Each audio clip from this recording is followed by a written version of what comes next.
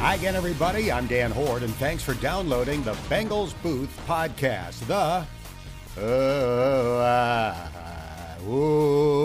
I'm still alive edition, as the Bengals look to bounce back from last week's disappointing loss to the Jets and improved to 6-3 overall and 3-0 in the AFC North by beating the Cleveland Browns. Coming up, Dave Lapham joins me to discuss what went wrong last week and answer the Ask Lap questions you submitted on Twitter.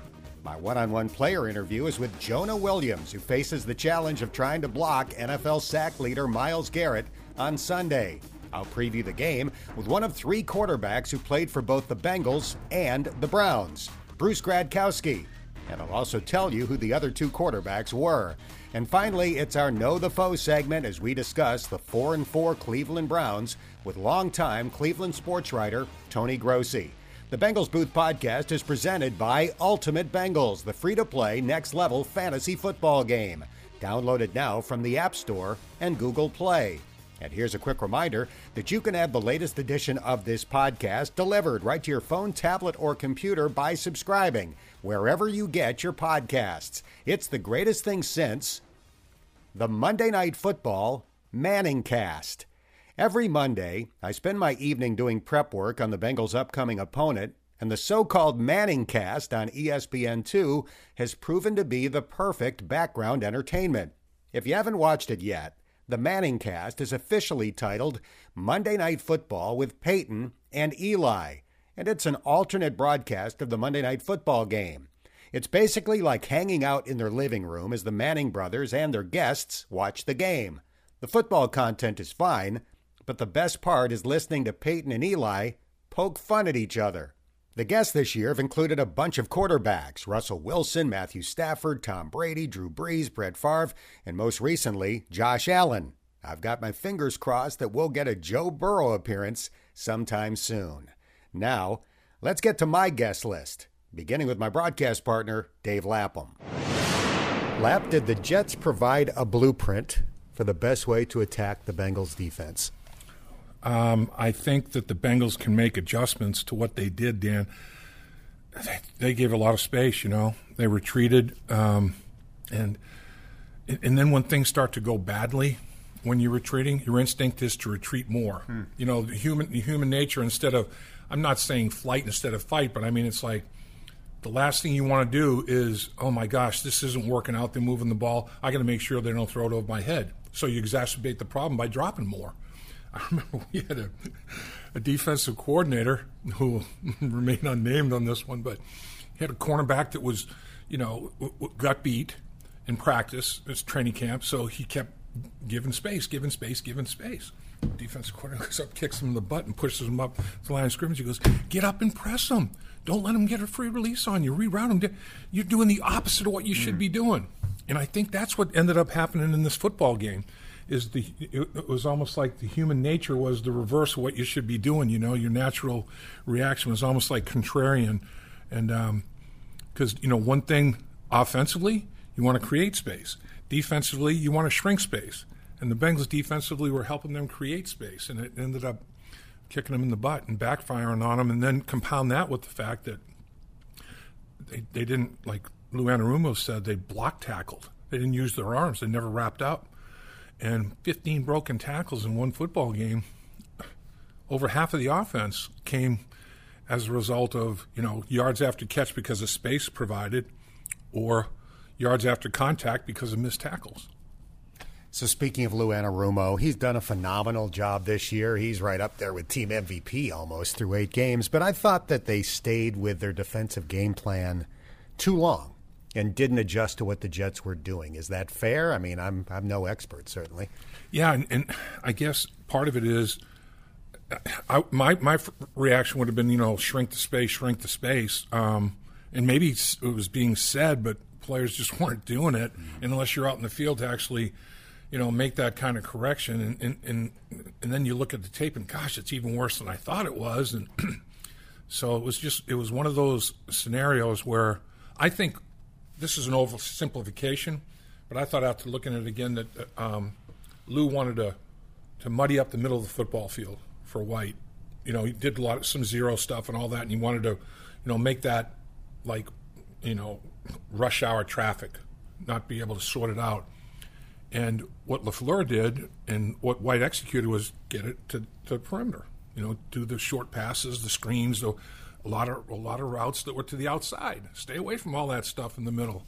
I thought they had a good game plan, and they didn't have to adjust their game plan. And the Bengals, if they did adjust, it took them obviously a little bit too long, and then did not execute either the game plan or the adjustment to the game plan well enough. I mean, the Jets made more plays. That's what it boiled down to. And how about White? Not only the yards, but the Philly special. He catches the 2-point conversion. I mean, the guy's going to have a statue at the stadium. I mean, after one game, I know one thing. He's not going to be buying too many dinners or drinks in that town.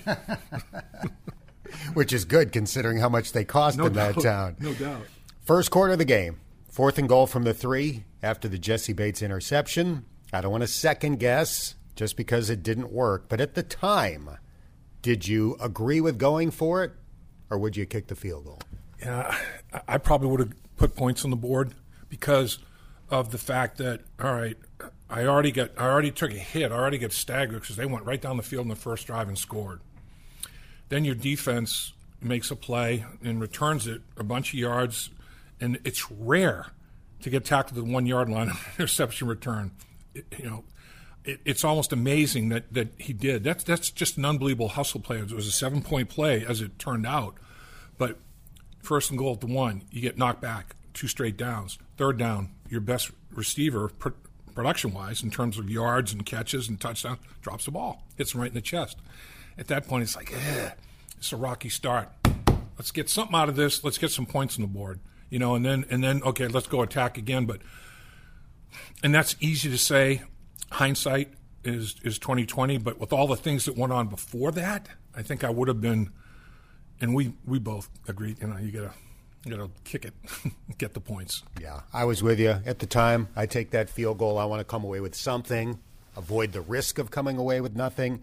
But it wasn't like I felt that way 90-10. I felt that way, 53-47. Right. No, you're right. Because and the competitive part of you is like, I got it. Are you kidding me? This is embarrassing. This is ridiculous. It's the Jets. They've only won a game. We gotta. Let's get even Steven right now. Let's establish something. I mean, I can see both ways. I can see a case for both ways, but I've seen, particularly the way the first 3 downs went, now you expect to rise from the ashes and make something, really good happen. Well, I mean, the odds say, I guess if you do analytics, if you have 3 bad plays in a row, what's the odds you're going to have 4 in a row as opposed to have 1 good one? Probably favoring the 1 good one. I don't know. You can analytic to death. All I know is the Bengals took a shot to the mouth when they went down the field and scored their first points of the season in the first quarter. They were so confident, they won the toss. Instead of deferring, they said, we want the ball because we feel so good about our game plan. We want the ball. They went right down the field and scored, and it's like, whoo. Man, now it's like you get pushed off your spot here a little bit. You got to rebalance, recompose. So those are the reasons I would have done it. And they still had an 11-point lead in the fourth quarter, so it's not like that decided the game. But still thought it was worth discussing. All right. So far this year, the Bengals have scored 58 points in the second quarter, 65 points in the third quarter, 70 points in the fourth quarter, but only 24 in the first quarter. That's an average of 3 points a game. Now, part of that is they won all these coin tosses and they defer, so they've got fewer drives in the first quarter than the other ones. But why do you think the offense keeps starting slow? That's $1 million question. It really is. I don't know. It's almost like you think about it so much. It starts to be a trend after like your third game. For a game or two, it's like, it'll turn around. Now we're getting into the halfway point of the season, and it's still an issue. So now it starts to take on a life of its own, and you really start to press and to try to maybe do too much, or I don't know. I really can't explain it. You're trying to do too much as a play caller. You're trying to do too much to be too perfect in your execution instead of just going out and relaxing and playing football. I mean, it has taken on a life of its own, just like scoring in the final 2 minutes of the second quarter has taken on a life of its own, and coming right out in the first drive in the third quarter and scoring like 6 out of 8 games in both cases there. that's taken on a life of its own. So there's a negative life of its own, then a couple of positive life of its own. But boy, if they could get that squared away, it's hard playing from behind, in the National Football League. And even though they haven't scored in the first quarter every game, the other team has scored first probably more than them in most games. They've been able to bounce back. I mean, they've been able to, it hasn't necessarily been the biggest reason they lost the football game, but it's a reason. I think it's a factor. I think it's a factor for sure. Let's talk about the Browns. They're 4-4. Baker Mayfield is playing with a left shoulder injury that will eventually require surgery. Kareem Hunt is out. Right tackle Jack Conklin is an excellent player. He's going to miss this week's game. Now they've got Odell Beckham Jr. and Sr. drama going on in Cleveland. How do the Browns look to you right now, and what are some of the keys to beating them? Yeah, I mean they're still a physical football team. You watch them on tape and you think, how has this football team not won more games? Because their offensive line is very good, their defensive line is very good. I mean, just in running the football alone, they have the best differential in the National Football League. They've outrushed their opponent by 76.3 yards, best in the league. They're number one rushing it. They're number one in yards per while they're rushing it. They're third in stopping the run, and they're second in yards per stopping the run. That's exactly what you want. They're plus 1.7 per attempt. That's one. Now, that's first in the National Football League as well. When you can run the ball and stop the run like that, I don't care what level of football you're talking about, you should be a winning football team. Now, they're -3 in the turnover department, which is probably a little bit perplexing. The biggest thing is that their lack of takeaways, Dan. That stunned me. Only 5 takeaways, tied for the second fewest in the league. They've only got 8 giveaways. That's not terrible.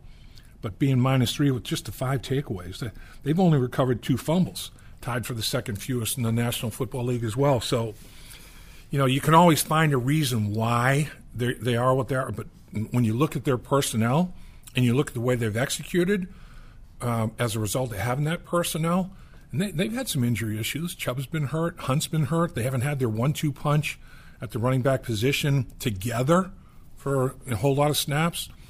They've got a tandem of defensive ends that's as good as there is in the league. I mean, they've got players.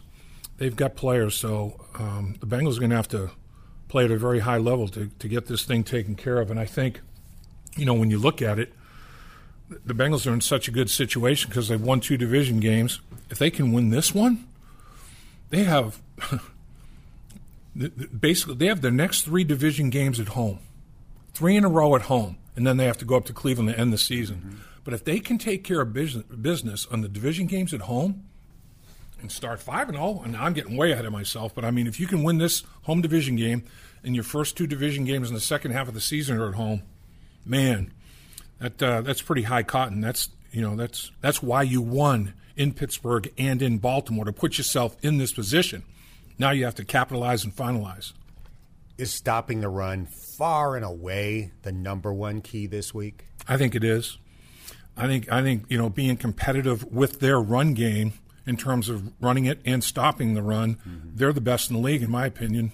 Combined, I think that's the core of what the Bengals are going to have to be competitive in those areas to win this football game. I don't think they can get, just rush for 70 yards against the Cleveland Browns and give up 140 and think they're going to win the football game. I don't see that being the case. I see that rush differential as being a factor. The Bengals are going to have to, narrow that margin. They can't be outrushed by 76-plus yards like everybody else has been on an average basis. Myles Garrett leads the NFL in sacks. I think we all know that. I was surprised to see he's tied for second on the Browns in tackles. So he's doing the job in the run game as well. When you watch that guy on tape, what jumps out? Freak. I mean, so explosive. And I think he's even more effective. Probably 2 of his 10 sacks have come from inside. But, man, he's so explosive. And they twist and stunt with him. And he hits gaps. And, he just overpowers people. He grabs 2, and he's just so effective inside. Ask Big Fred. Fred Johnson gave up a sack last year that was he lined up over Fred at Fred playing the right guard position, lined up defensive tackle, blew up the field, sacked Joe, stripped him, recovered the fumble. I mean, all of it. He got the triple dip ice cream cone, the sack, strip, fumble, and fumble recovery. They have a short field and they score. Big play in that football game. If I'm a guard, and I think they were going to say, let's challenge the guards a little bit matchup-wise. I think we may see Garrett inside, maybe even more than people think, potentially. But he's a son of a gun on the edge, too, though. And like you said, Dan, he and Clowney, too. Clowney sets such a good, solid edge in the running game. Garrett's doing it as well. I mean, they're just a very, very sound football team. And Clowney, remember we saw Clowney when we beat Tennessee, when Quentin Spain was in his first game with this historic, doesn't even know the names and faces of guys in the huddle. He goes out there and plays a heck of a game. Clowney was in that game. Clowney, to me, looked like, back nine-ish. Now, he's got juice now. Now he's got a guy that, a duo, a tandem guy. He's playing with a lot more juice than he played with when we saw him when Tennessee came here to Cincinnati in that game. Not what I wanted to hear. I pointed the lap signal into the sky above Paul Brown Stadium this morning, so I've got some Ask Lap questions that were submitted via Twitter. This one comes from Chris. Every player and coach knew the Jets was a potential trap game or a letdown game. In your experience, what causes a team to still come out flat? Man, Chris, you give me an opportunity to talk about something that happened in our Super Bowl team in 1981. First time we went to the Super Bowl. This is unbelievable when I thought back to it because I thought the circumstances were pretty close. We're 5-2. We go to play the New Orleans Saints, 1-6, down in New Orleans. Forrest Gregg's like, man, trap, T-R-A-P, big trap. Till he was blue in the face. We go down there, Saints spank us, 17-7. I'll guarantee you all week, guys. I'm telling you, they're going to come out. They're embarrassed. They're embarrassed by the Patriots. This is going to be a physical football game. You can talk till you're blue in the face until you get out there and feel the trap squeeze on you. Sometimes you have to learn the lesson the hard way. And what did we do? Okay, well, you can go one of two ways. You can fold your tent or respond. That was the last game in October. Then we had the November to remember, Dan, and I looked all the games up. November 1st against the Oilers in Cincinnati, 34-21, 13-point win. We go out to San Diego on November 8th, beat them 40-17, and everybody's like, oh, the Freezer Bowl. Man, if you guys had played, we pumped them by 23 points in their place. We were better than the San Diego Chargers, now the LA Chargers, but then on the 15th, the Rams come to town. Jack Youngblood and the second fearsome foursome as such. Fred Dreyer, all these guys. We beat them 24-10. Then the Denver Broncos come. Elway, I mean, it's a hell of a football team. It's when the Broncos were the Broncos. We beat them 38-21, beat them by 17. Then we go to Cleveland on the 29th. 5 games in the month of November, the way that calendar worked out. On the 29th of November, beat Cleveland 41-21. The closest anybody came was 13 points. In a 5-game sweep of good football teams. Every one of these teams was a playoff contender. Then all of a sudden, yeah, we are as good as we thought we are. I'm not saying this football team is going to go on a 5-game winning streak or a 4-game winning streak or whatever and go to the Super Bowl. But what I'm saying is don't let one stub your toe where you broke your toe, or don't let it break your toe. Stub your toe, don't let it break your toe. Respond, recover. All your goals are still ahead of you. Particularly with respect to the division. You can bounce back against a division opponent, sweep the division in the first part of it, be 3-0 at the break, at the bye week in the division. You're in great shape. And like we said, 2 out of the last 3 are at home. This is a big game. Stub your toe, don't break your toe. That's right. I like that. This question comes from RAS. Have you ever seen players come to the podium together to answer questions? No. Now, I shouldn't say that because, when they have the big games that are network televised, playoffs and all that, they'll have teammates out there together because of just the timing of it and all that. But they're not out there necessarily, as one to answer questions. It's like they'll be peppered questions just trying to get a sheer volume of people out there. This was a situation where let's go out there and show a united front. We all believe in each other. We believe in the football team, and let's approach it that way. I thought that was a great idea, and I don't know who the idea it was, but all three of them should take a bow, I think, for that. I think their teammates appreciated it. I know as a former player I did, and they all represented themselves and their football team very well. I thought it was a very, very positive statement, and I think it eased the fracture. It wasn't as bad a break of the bone, after losing that football game. The way they handled it, they stopped the damage. They basically stuck the finger in the dike and stopped the leaking of the dam. I thought it was a good move. I agree. I thought it was great. This question comes from John. In a season where the Bengals have been incredibly healthy so far, I'm knocking on something that sounds like wood. Should the Bengals have made moves at the trade deadline to position themselves for a playoff push? You heard about all these potential deals that were going to be made, and just very, very few of them are made. It's just hard. It's hard to make deals that benefit both football teams enough where they both feel comfortable enough to do it. We don't know how many deals they kicked the tires on. We don't know how many deals they got into big discussions on, but none did materialize. I have no problem with the fact that they didn't make any trades. Now I hope, and I think their number one focus still is to sign Jesse Bates. I think their mindset is take care of their own. And now that they didn't make any of these trades and have to mess with any salary cap deal scenarios in so doing, they know still exactly what they're going to be looking at, at the conclusion of the season and for future seasons on. So, maybe the deal will come together for Jesse Bates before the end of the year. Who knows? But I think that would still be my first priority. When you have a teammate like Mike Hilton at the conclusion of a presser say, sign Jesse Bates.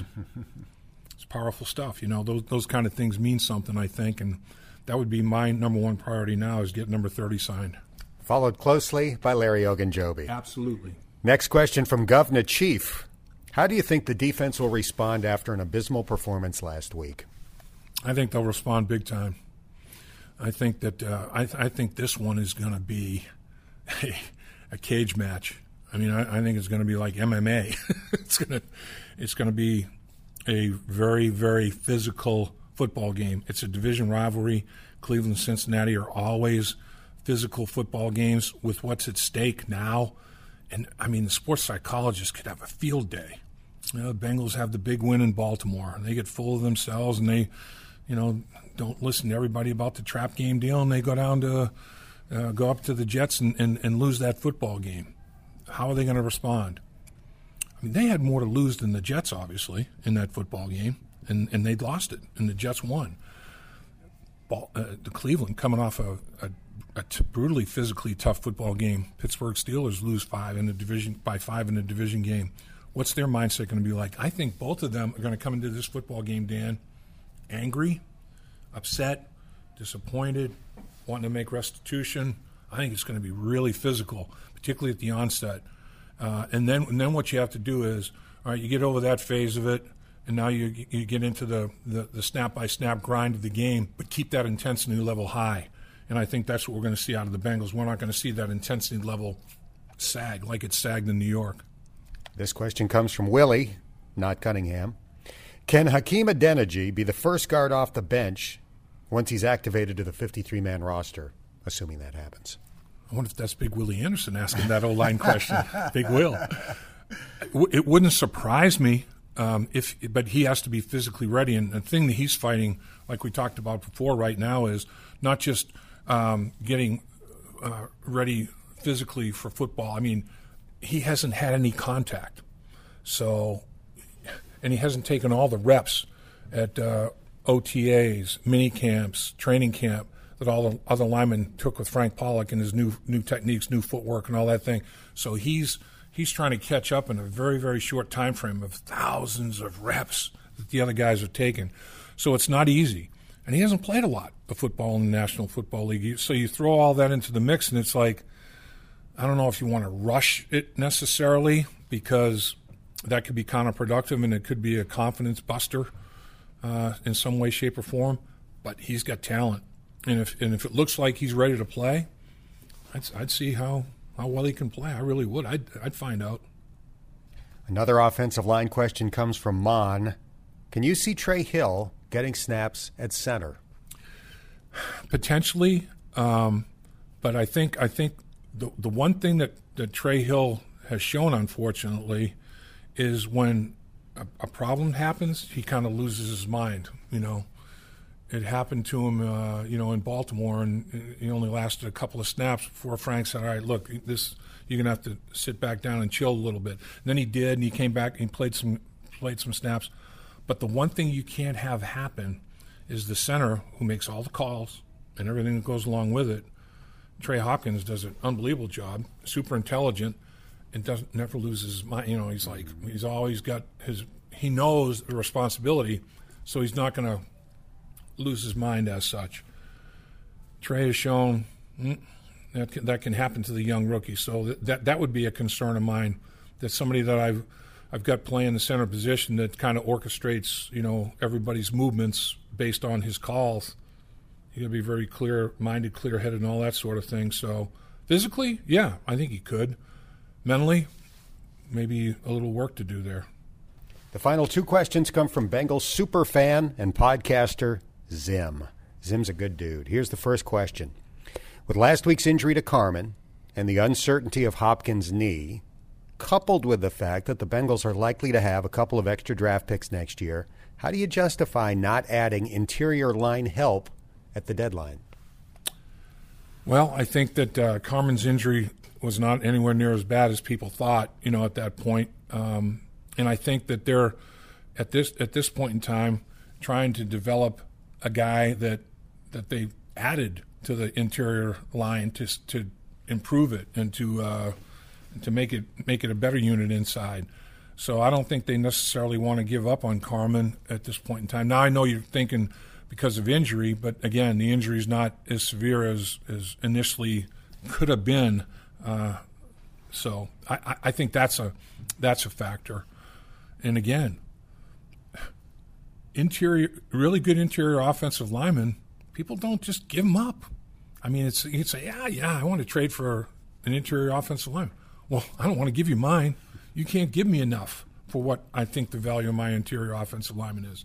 I remember that Mike McCormick divulged to me that when I'd played center to finish out a season, I think it was the 1980 season, I had to play. Blair Bush tore his knee up, and I had to play the last 6 games at center, and Mike McCormick was our line coach. And then he went to Philadelphia, and he said that they were trying to work a trade to go to Philadelphia, and the Bengals wanted a first or second round draft pick for me. And I was, like 8 years in the league or whatever at that time. Mike goes, "Hey, I love you and everything, but that wasn't going to happen." Those are the kind of things, though, that people like. Somebody's trash is another person's treasure kind of thing, in terms of what the values are. So that's why a lot of those deals don't come together, that quickly. It's like, oh, no, man, that's unrealistic. I mean, yeah, I like the guy. I think he's a good player, but heck, I don't want to leverage my franchise's future. So it's a lot easier than it sounds, and that's why 32 teams, all the talk about the trade deadline, and less than a handful of deals happened.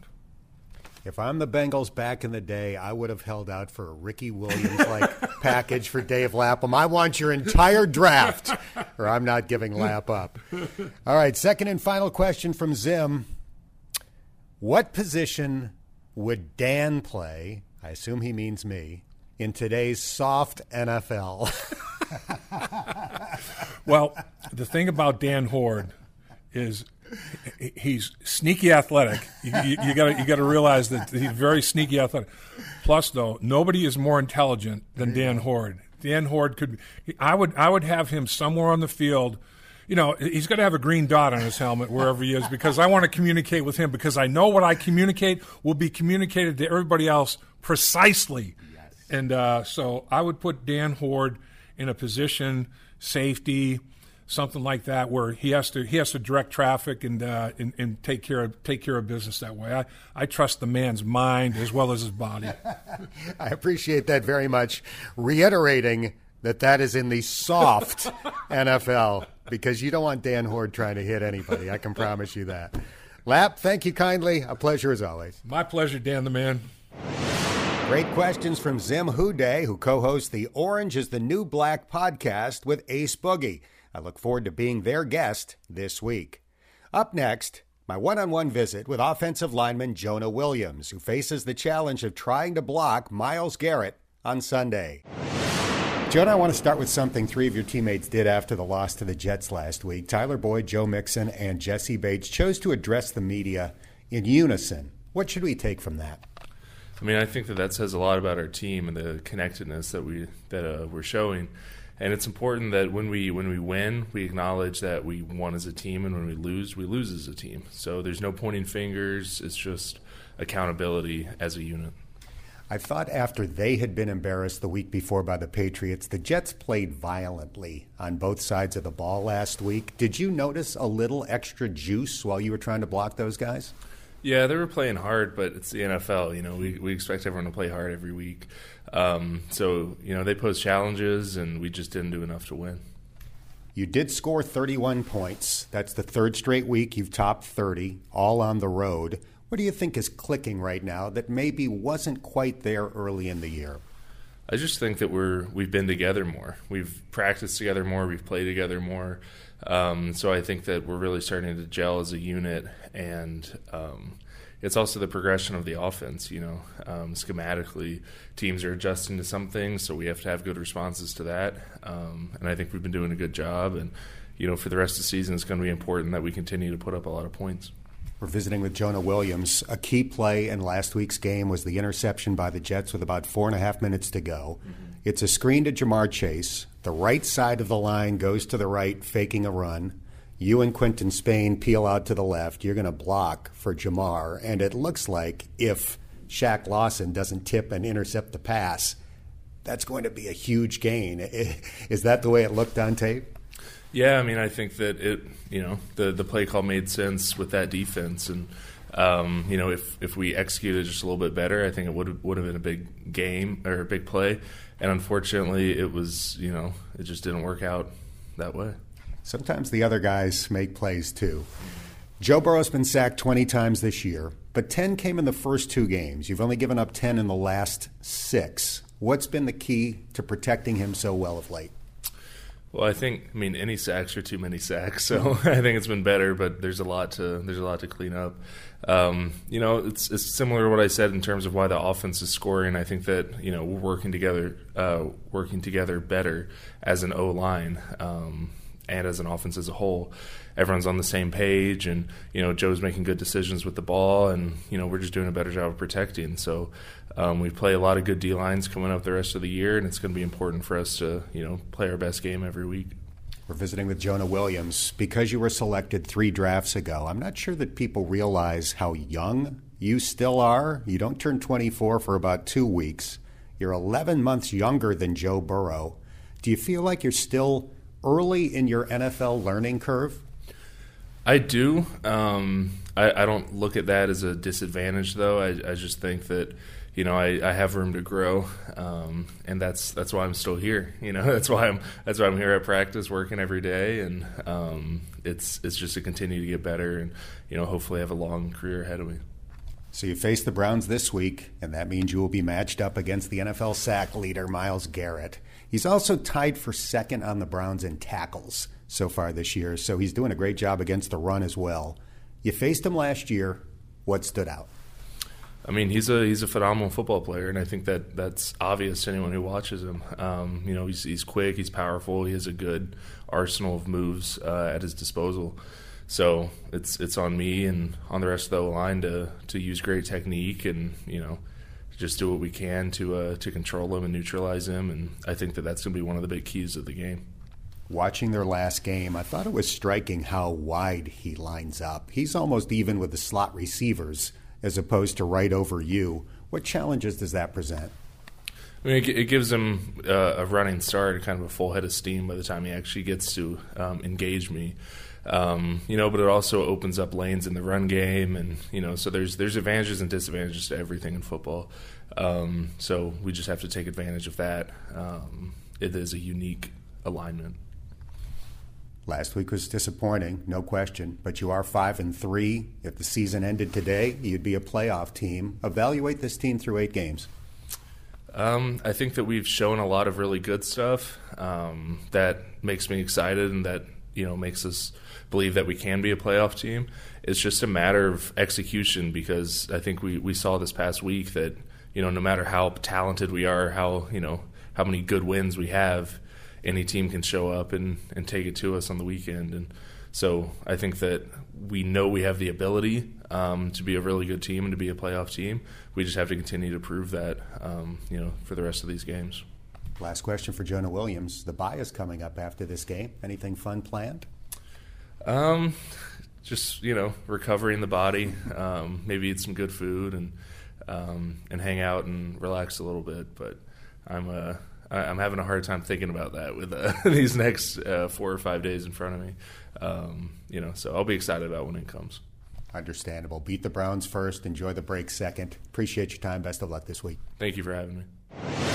For what it's worth, the Bengals' offensive line is currently tied for 8th in pass blocking efficiency, according to Pro Football Focus.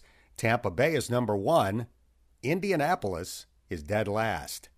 The Bengals Booth Podcast is presented by Ultimate Bengals, the free-to-play fantasy football game.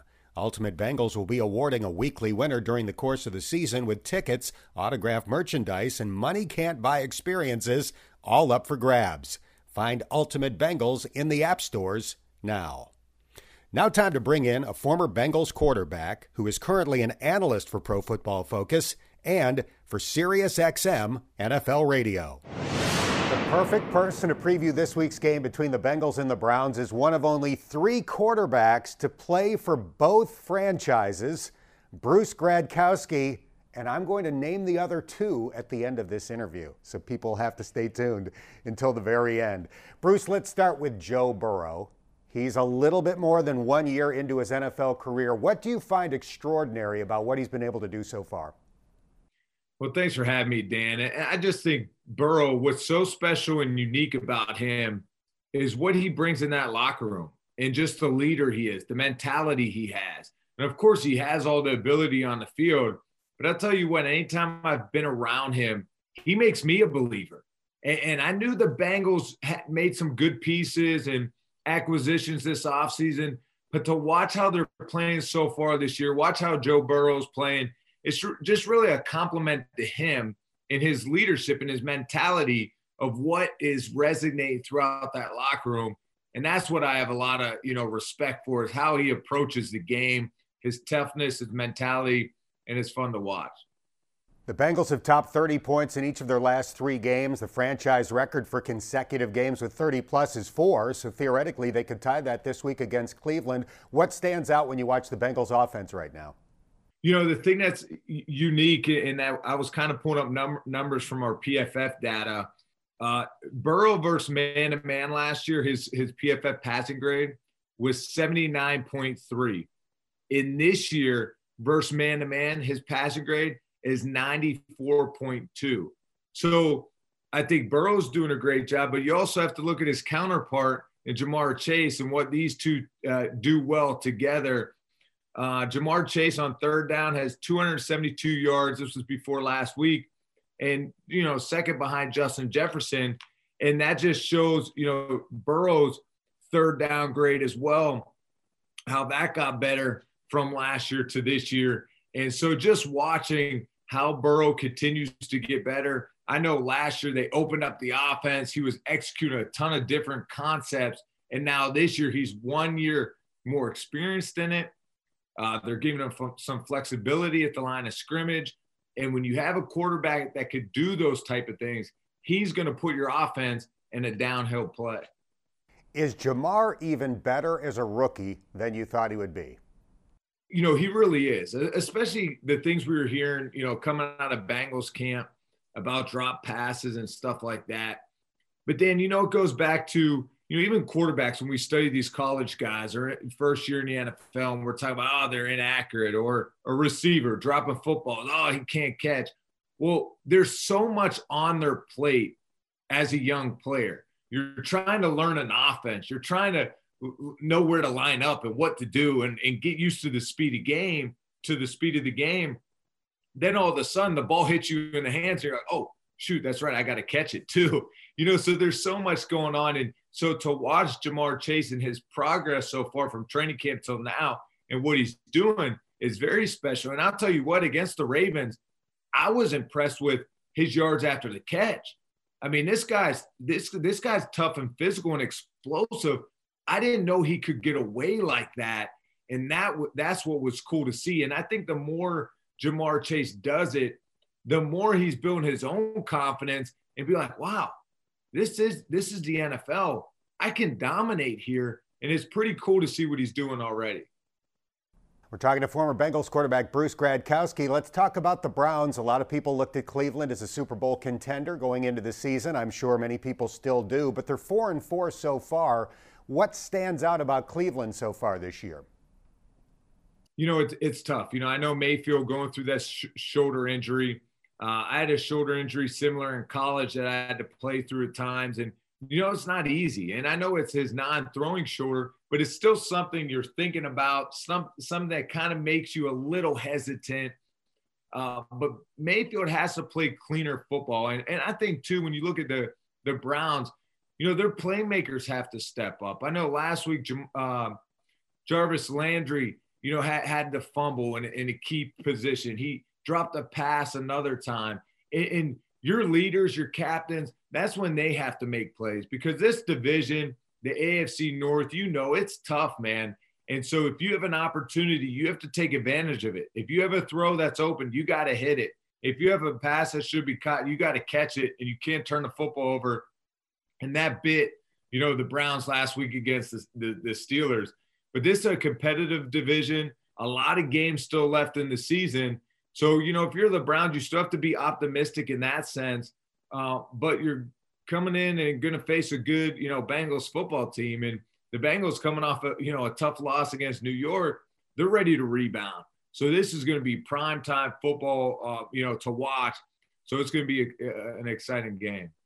Odell Beckham Jr.'s dad basically called out Baker Mayfield this week by posting video that showed times that Odell was open and didn't get the ball. How do you think that plays in an NFL locker room?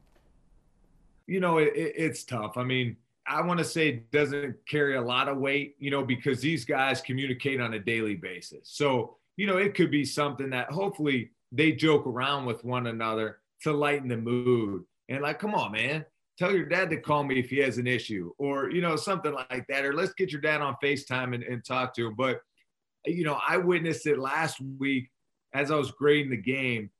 And Mayfield threw a pass down the middle of the field to OBJ. It was a little overthrown. And, the safety kind of was creeping over too. So it kind of looked like, what were you throwing me into here? And why would you leave it high and towards the safety? And the way OBJ got up after the route kind of gave a little stare back to Mayfield, kind of had me intrigued, like, yeah, I think there's a lot of emotions going on. When you're winning, you could slide this stuff under the rug. But when things get tough, this is when things come to light. How can you manage these situations? Kevin Stefanski, how does he do during this time? He did a phenomenal job last year during COVID. How do you continue to bring the guys together? It's easy to lead during good times when you're winning, everything's gravy. But when you face some adversity, that's when, the real testament stands out. And as a receiver, Dan, look, I mean, the greatest of the great, they want the football, because the receivers, they want to be a part of the game and help the team. So I appreciate OBJ and wanting the ball, wanting to help. But he's got to do his job. He's got to run better routes. He's got to be in the right spot. And then when he is open, Mayfield has to hit it. So it's not just one guy's problem. Everyone plays a part in it, and they just can't seem to get in a rhythm. Bruce Gradkowski is our guest. All right, the Bengals are 5-3. The Browns are 4-4. This week's game's at Paul Brown Stadium. What are a couple of keys in your mind? It's turnovers. Turnovers stand out to me. Who's going to protect the football, but also up front. I mean, I think you have to stop the run if you're the Bengals, because that's what the Browns are going to want to do. You want to take some stuff off of Mayfield's plate. He'll play better when you're running the football. So the Browns are going to come off the bus trying to establish that run. getting back to what they're good at, what they're used to doing, and try to establish the ground game in a sense like that. And I think, as far as the Bengals defensively, Joe Burrow, Burrow did a great job last week through 3 quarters. Same thing defensively. It was that 4th quarter. It's kind of like a meltdown in a sense. I think the Bengals just have to put a 4-quarter game together, play clean football, and Burrow just being Burrow. Kind of like that guy behind you in that photo. Remember when we played the Browns in Cleveland? Dalton goes down with a little hand injury or wrist, and we come back to win. But a lot of good times. But I think the Bengals, I would love to see the Bengals rebound here, because I think it would show a testament to their team character, and that they are a good, tough football team. Hey, it happens. You lose a game you shouldn't. Now you just have to bounce back. Well, you referenced that game in Cleveland where you were the hero, the opener in 2011. You threw A.J. Green's first career touchdown catch to win that game. That's one trivia question. It's time to answer the other. Do you know the other 2 quarterbacks to play for both the Bengals and the Browns? Man, it doesn't come to mind right now. Should I know this? Is this one that I probably should know right now? Not really. The other 2 quarterbacks to play for both the Bengals and the Browns are Jason Campbell and Todd Philcox. Gradkowski, Campbell, and Philcox, the big 3. Bruce, it's always great to visit with you. Thanks so much for your time. Keep up the good work. Yeah, thanks, Dan. You too. Good luck this week. Bruce became a high school football coach in his hometown of Toledo this year and took St. Francis de Sales to the Division II playoffs before losing to second-seeded Avon. Finally, it's time to take an in-depth look at the Browns with longtime Cleveland sports writer Tony Grossi, who joined Lapp and me on the Bengals Game Plan show on Wednesday night. We started by asking Tony for his take on the Odell Beckham Jr. situation after the former Pro Bowl wide receiver was told not to come to practice on Wednesday afternoon. Well, first of all, I think it's safe to say that the Bengals won't have to worry about defending Odell on Sunday. In no way can I see him reconciling the situation and playing in Sunday's game. More likely, I see them separating somehow. The means must be, kind of negotiated. I don't think the Browns want to release Odell and still pay him $8 million and have him, join a contending team that the Browns may face somewhere down the line. So it's very possible, in my opinion, that we could see almost a Deshaun Watson situation here where the Browns pay Beckham the rest of the year not to play. Wow, that's unreal. So he would be on the commissioner's list as such? No, I don't think any list. It's just that they won't give him his release. He's guaranteed his salary as a vested veteran, even if they would release him. And I don't see it being a situation where he could play with them again, whether he wants to or not. So just game day inactive for the rest of the year, like Deshaun Watson with Houston. Wow. Yeah. They're paying him to go away. That's pretty good gig if you can find it, I guess. That's unbelievable. At any rate, so he's going to be – he didn't practice today, and, of course, they said, quote, shoulder injury or whatever, but I mean shoulder problem, but it's obviously the personal issues that he's dealing with. Yeah. 15 other players were on the Wednesday injury report in varying degrees. 7 others didn't practice at all. 6 practice limited. 2 on the injury report, including Baker Mayfield, practice full. How severe are a lot of these injuries? I mean, I know you play the Pittsburgh Steelers. You're always licking your wounds when you're done. How severe are some of these injuries? No, these are all legit. They've been beat up for about, 3, 4, 5 weeks. And it's going to stay with them the whole year. They don't have a bye week until December. Wow. And they've been beat up. There's no doubt. I mean, you mentioned Odell. He's got a legit shoulder injury in addition to this mess. And all of the injuries listed are fairly legit. They've played with him. You probably know Baker's situation. He's got a totally torn left labrum. and also a very small chip fracture in his humerus bone, and he's playing with that, wearing a tight harness to keep the shoulder from popping out, even without contact. So they're banged up, and it's partly the reason they're 4-4.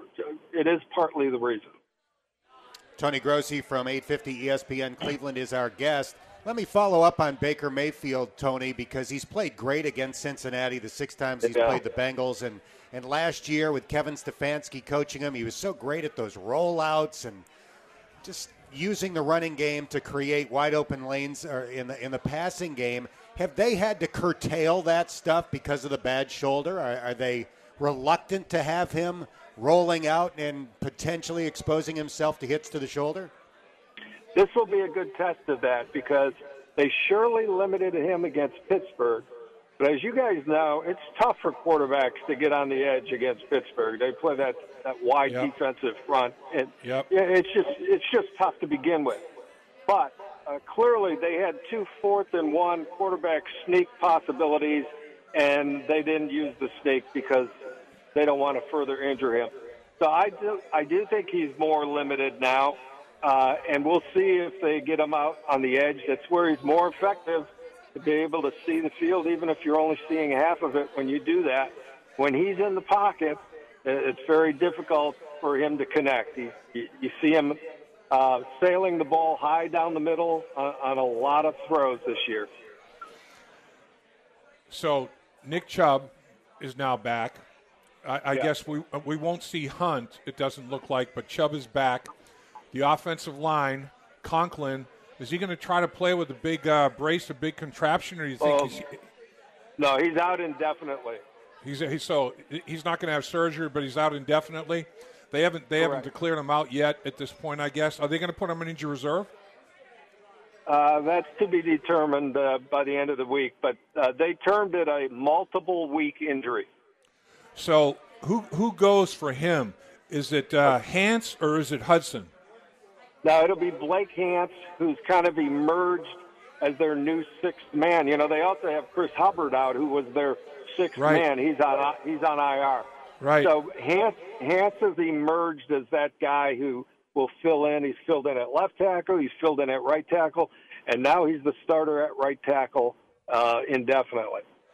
So the offensive line, the Cleveland Brown team, number 1 in the league rushing, number 1 in the league rushing touchdowns. You know, they pound people.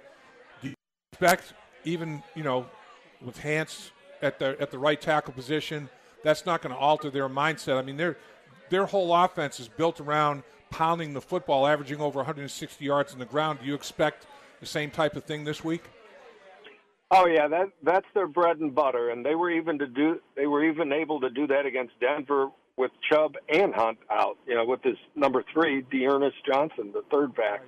So it's all based on the offensive line, and Hance has been steadily improving under Bill Callahan, the offensive line coach, is known for improving players the longer they're playing for him, and Blake Hance is one of those. So I don't expect that to change, especially when you consider that Baker is restricted now, playing with a tight harness and knowing that shoulder has already been re-injured once already.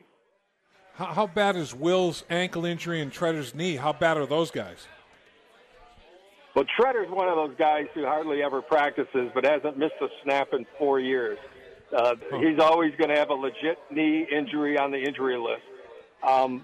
The other one, Wills, has probably survived the worst. He played when he probably shouldn't have during the initial stages of that ankle injury. He admitted that, but now he's much better after he missed 2 games. So he's closer to normal. A couple more questions for Tony Gross, who covers the Cleveland Browns for thelandondemand.com. I'm looking at Myles Garrett's stats. He's got 2 more sacks than anybody else in the NFL. He's got 5 more quarterback hits than anybody in the NFL. I kind of knew that. But then I see he's tied for 2nd on the team in tackles. That tells me he's playing the running game great. Has he taken his game to the next level this year? I think so, although he is missing the element of strip sacks. Last year he had 4 strips in 4 straight games. I think one was on Burrow early on. He hasn't done that. And, of course, he lost to Ben again last week in a tight game. It wasn't able to affect that game. He is collecting the sacks, and he's a great player. Don't get me wrong. But it seems every time he and T.J. Watt are on the field together, T.J. has the better game. So, in terms of Clowney, Jadeveon Clowney, ankle, knee, hip. I mean, that's that's pretty extensive. Yeah. All 3 of those are listed, and he missed practice. But he seems to be, watching him as compared to when I saw him play last year when he was with Tennessee against the Bengals, and watching him on tape this year, he seems to have more juice. I mean, is it because he's playing with a great player, or what is his status physically, do you think? Yeah, he's got the hat trick of injuries right now, and again, they're all legit. He started the year, the training camp, the preseason, in a very happy state, basically because he started camp healthy for the first time in like 3 years, in his opinion. He had missed training camps for the last 3 years, rehabbing injuries from the previous year. This year he started healthy, which made him happy. He liked the vibe here. He liked not being the number one guy, the Batman, but being the Robin to Garrett. And he knew the Browns should contend. He is when he's on the field, he's pretty well. He's best against the run, and he had 2 tackles for loss against Pittsburgh on running plays. That's vintage Clowney there. But when he's on the field, he does help make Garrett more effective because they can't double everybody. Most teams chip and use tight ends on Garrett. You would expect a little more pass rush numbers out of Clowney, but he's having a better year than, like you said, that you remember last year and maybe even the year before that. So what about Denzel Ward? How bad is the hamstring with Denzel Ward? I think he returned to practice today. I think he was limited on their report, which was improvement because he missed the last game. And usually with Denzel Ward, when he has a hamstring that forces him to miss a game, it's usually multiple games. So I wasn't. We'll see if he gets into the game. It's going to be literally a questionable situation. But the fact that he was at practice and limited today was encouraging. So we'll see how that one goes. And finally, Tony, and thanks for all your time, how big a blow was losing the rookie from Notre Dame, Owusu-Koramoah? Yeah. That guy is a freak. He does some freakish stuff. The tape that I saw on him, I'm telling you what, if he was in there with Clowney and Garrett, are you kidding me? What was he? Yeah. How big an addition was that dude? Yeah, well, that's what they envisioned, what you just expressed. And he was he's kind of like a hybrid. He looks like a cornerback. He's so short. And he wears a quarterback number, too, 28. So it's weird, but he's very quick. He was going to be the quick guy to help them defend Lamar Jackson, Kyler Murray. They got some of those guys on their schedule, Mahomes.